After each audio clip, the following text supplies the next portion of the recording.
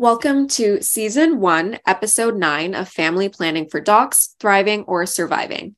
This podcast is an extension of our platform at www.familyplanningfordocs.com, a website created for Canadian medical trainees to highlight useful information about family planning in a medical career.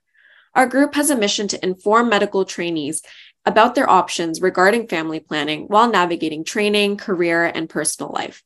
Our research has shown that personal stories are very impactful, and we hope to provide access to a diverse number of stories to current trainees. On our podcast, we hope to capture the stories of medical professionals who have navigated the training process and an incredible career while also planning parenthood, parenting, and all the supports along the way. In this episode, we have Dr. Jocelyn Charles. We are thrilled to have you on our podcast today, and we just want to thank you on behalf of the entire team for taking the time to share your story here today. Happy to share it. Amazing. So I'm going to start with an easy question first. What does a day in the life of Jocelyn look like? So it's busy from the time I get up till the time I hit my head on the pillow. It's go, go, go. I never stop. I say yes to way too many things, but I'm passionate and interested about so many things, and I deeply care about my patients. So it is busy. And can you talk a little bit about how many years of training it took you to get to where you are now? I understand you're a family physician, so if you could walk us through that timeline a little bit.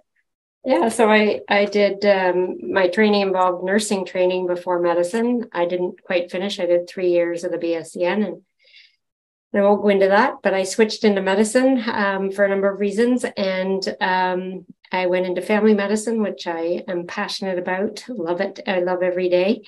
And I really enjoy care of the elderly. The PGY3 didn't exist, so I made up my own and did care of the elderly and was hired on staff at Sunnybrook. And right after I was offered the position, I realized I was pregnant, but then we'll get into that in a bit. Okay. And I've done some fun things in my career. I'm really passionate about vulnerable people, access to care. I've worked in long-term care here at the Veterans Center my entire career. I've been in medical leadership since 1993, and now I teach leadership. I've been involved in the Ontario Health Teams and primary care organization and development. I'm a professor in the Department of Family and Community Medicine. I teach, do research, quality improvement. Yes, so I've done lots of things, and there's never a dull moment, and I enjoy every single day. Thank you for sharing that. It sounds like there's a laundry list of things that you do. You mentioned that you're involved in leadership positions. How did you get involved with that in your career? Mostly through arm twisting.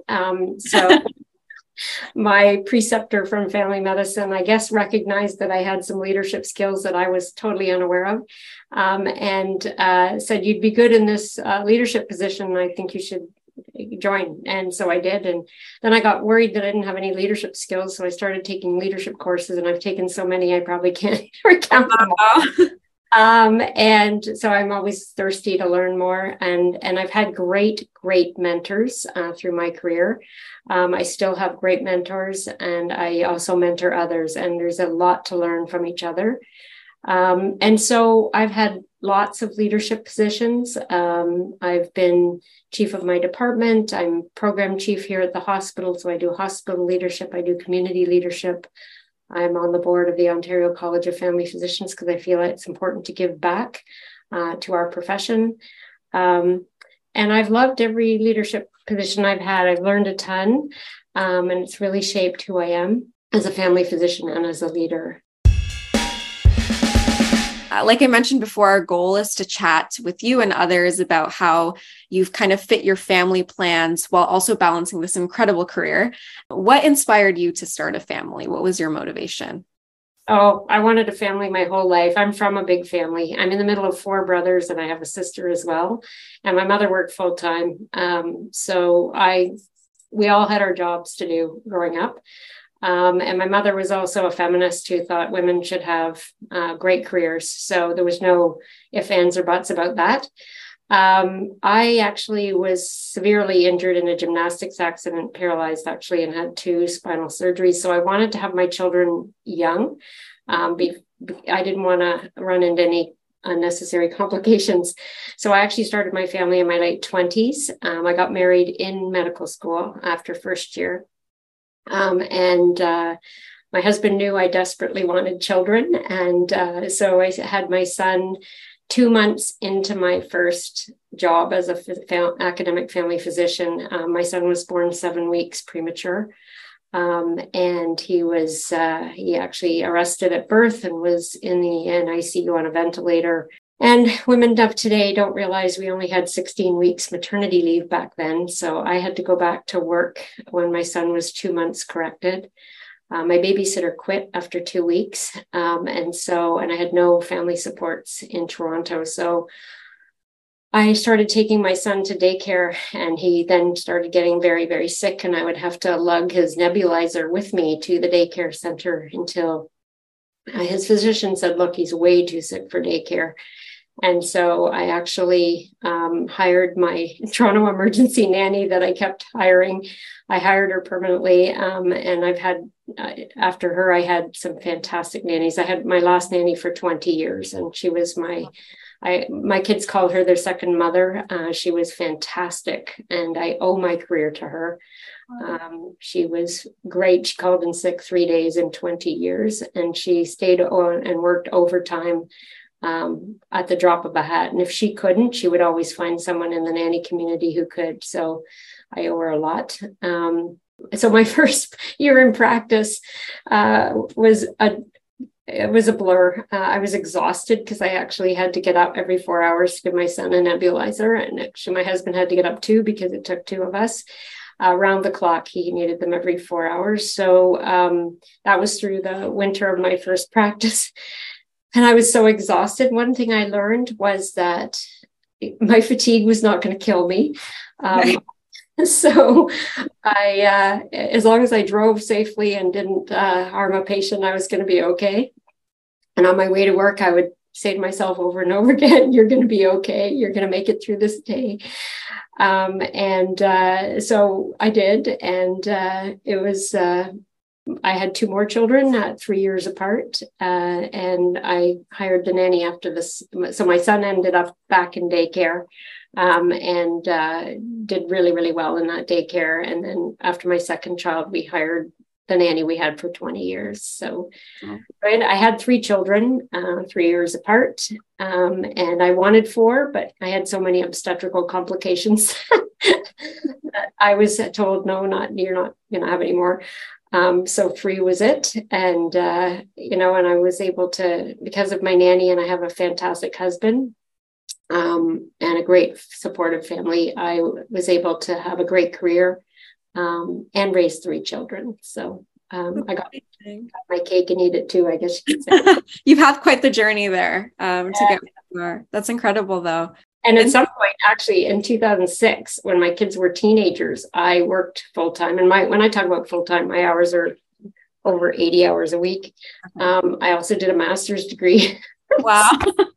And I can remember I would sit down at the computer at 11 o'clock at night to start writing my papers for my master's course. And my kids would say, Mom, I guess you weren't that well organized, or you wouldn't be sitting to do this at 11 o'clock at night, which is exactly what I would tell them. They would be just regurgitating it back at me. And I would say, when you're working full time, raising 3 children and doing a master's degree, we'll have a chat. So yeah. Wait till you're sitting at this desk at 11 p.m. in 20 years, and then we can have a conversation. Do your children live near Toronto? Do you get to see them? So my son just got married. Congratulations. And he married a Ukrainian paramedic. Absolutely adorable. And they're doing great. They live with her 93-year-old grandmother. And they're very happy. And my next child is my daughter. She lives in North Vancouver. She works in human resources, and we just helped them buy a condo in Squamish. So we're excited about that. And then my youngest is an engineer mathematician who just quit her job as a senior consultant to work on a farm in Guelph because she's into sustainable farming. And so with raising our children, we said, you do what you're passionate about. It's your life. Make it what you want it to be. And we've just supported them in doing that. So that's beautiful. So they're kind of spread out a little bit, but still close by. I mean, Guelph is not too far from Toronto. Oh, she comes home on weekend. She's going back to work. Okay, that's good. This was just a summer to do something she's passionate about. So, interesting story. So some women grapple with the guilt of working and not being there for your children. And so I would have open conversations with my kids about this. My kids went to a Montessori school for their elementary school. And, my son would say to me, Mom, all the other mothers are there to pick up their children and you're not. And I'd say, well, if you want me to be there to pick you up from school, you won't be able to go to that school. You'll have to go to the public school because, I'm working, and part of the benefit of me working is you get to go to that school. And he said, then you just keep on working. How old was he when you said that? Yeah, he was about, I don't know, 6 or 7. Okay.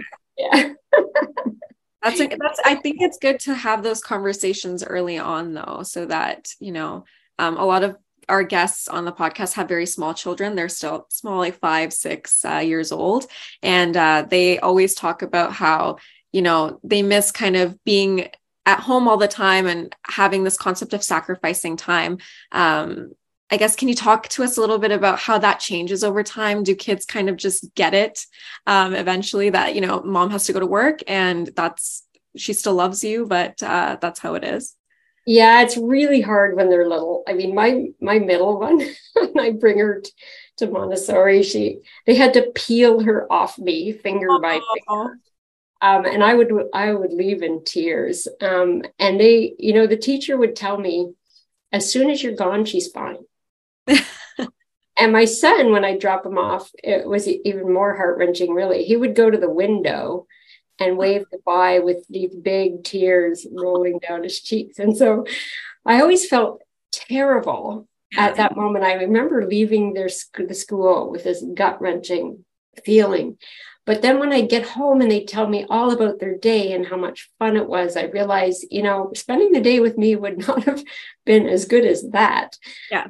And eventually they get over that, so it's that transition period where they are clinging to you, and yet you need to support them in developing a more independent, program for them so that they will develop as humans as you want them to. But I think probably the hardest was my youngest, because she was really joined at the hip to me. Oh. And she used to say to me regularly, with tears, big tears rolling down her cheeks, who do I need to speak to at Sunnybrook to get my mother back?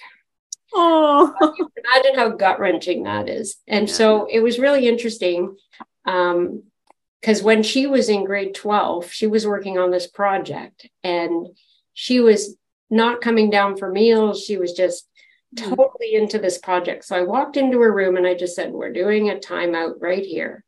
I said, you know how much you love this project? Oh, yeah. It's so fantastic. I said, that's how much I love my work.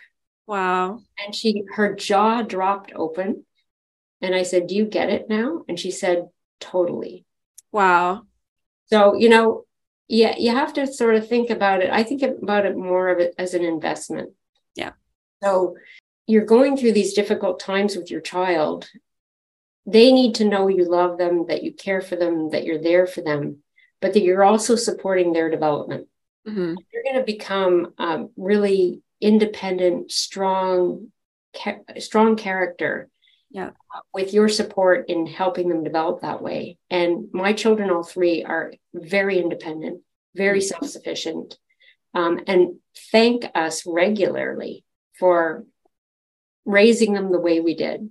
Yeah. So they don't come back now and say, you should have been home. I've never heard that. They instead say, thank you for giving us all of the opportunities that you gave us. Mm-hmm. Right. And so the only way I was able to do that was through my work, right? And also because I wasn't constantly there overseeing them, because one time they said, you should be at home. I said, do you know what it would be like if I was at home? And I actually went through a little bit of a scenario, and they all three looked at me and said, keep working.